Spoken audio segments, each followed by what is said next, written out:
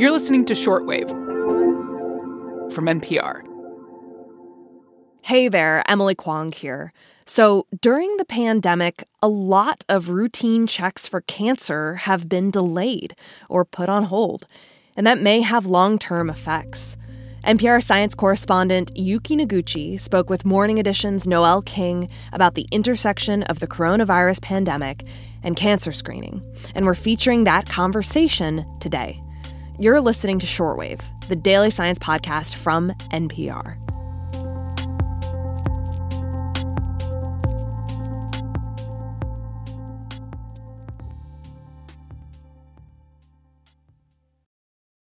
Many of us should be testing regularly for various forms of cancer: colorectal, breast, prostate, cervical.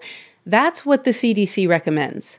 But during the pandemic, these kinds of screenings plummeted, and now doctors say they're diagnosing later stage cancers that could have been caught earlier. And they say many patients haven't yet resumed getting their checkups. NPR's Yuki Noguchi has been looking into this. Hi, Yuki. Hi, Noel. So the stakes here are pretty high for people's health. How much did the pandemic affect screening for cancer?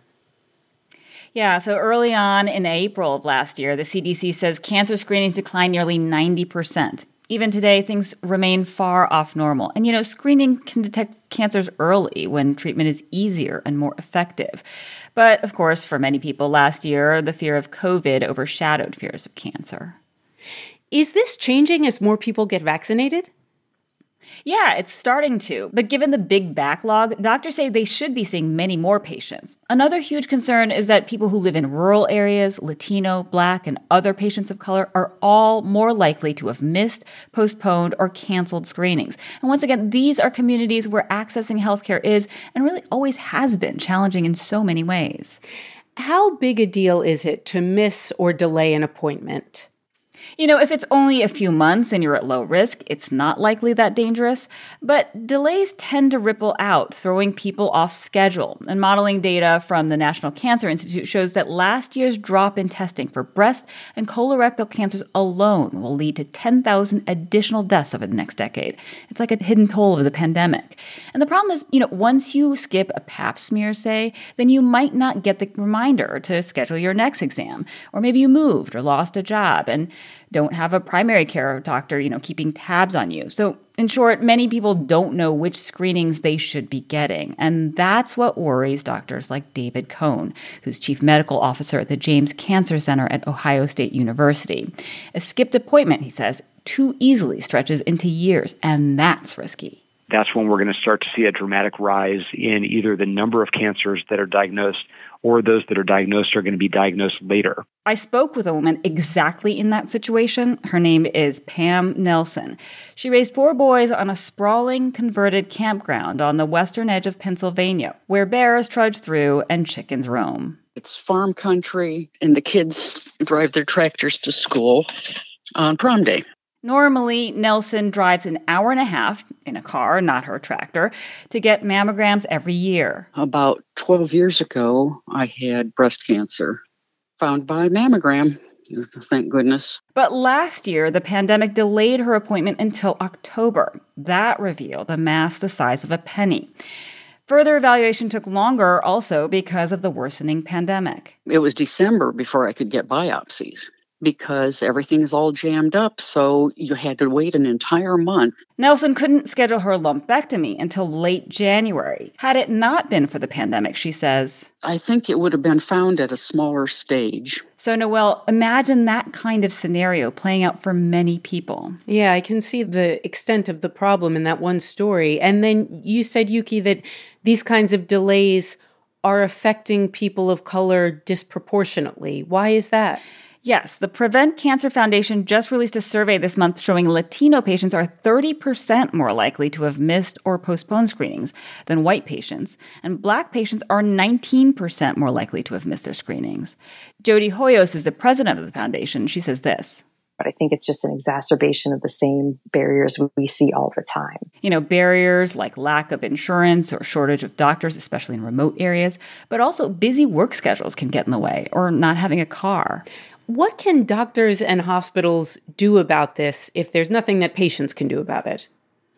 Well, structural issues of insurance are hard to address. But on the practical side, some cancer centers are trying to offer free transportation or paying for parking. I talked to Karen Knudsen, who's the CEO of the American Cancer Society. Before that, though, she was director of oncology at a cancer center in Philadelphia. And she says centers around the country are trying to bridge those gaps in care. When we started opening mammography on the weekends, we found that it was one of the most popular times to get your mammogram. The center where she worked also now sends mobile medical units into neighborhoods where screening rates are low. And when we talk about inequality in access to healthcare, you and others at NPR have done reporting on this. We are not just talking about logistics. There are some cultural divides or differences here. Yeah, that's right. There's a deep skepticism about medicine in parts of these communities. And I've talked to patients, even a doctor, who say they felt ignored, dismissed, even shamed about their bodies by physicians. And they felt it was because of their race. And that's a deterrent, Kavita Jackson is 33 and Indian American. Her breast cancer diagnosis came right as the pandemic began. She's a doctor, so she can advocate for her own care, but she's seen others struggle. I've seen many other women been completely turned away. Oh, you're only 30. Oh, no, this doesn't affect you. People getting turned away or not being taken seriously. Jody Ann Bury says that's why she started a podcast called Black Cancer during the pandemic. For 2 years, she said, doctors dismissed her cancer symptoms. The podcast, she says, is her way of advising others to persist through those roadblocks. Trusting yourself, screenings, genetic testing. I think we need as much information as possible, particularly people of color. She says patients really need to take control, educate themselves about which screenings they need, and then advocate for their own care because otherwise they risk falling through the cracks. Yeah, that sounds like good advice. NPR health correspondent Yuki Noguchi. Yuki, thank you so much for your reporting. Thank you, Noelle. This story was edited by Jane Greenhalgh and produced for Shortwave by Indy Cara and Rebecca Ramirez. I'm Emily Kwong. Thanks for listening to Shortwave, the daily science podcast from NPR.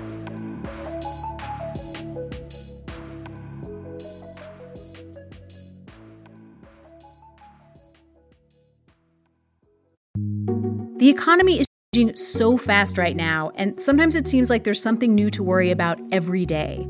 On The Indicator from Planet Money, we bring you human stories and easy-to-understand explanations to help you make sense of these crazy times. All in just 10 minutes a day. That's The Indicator from Planet Money.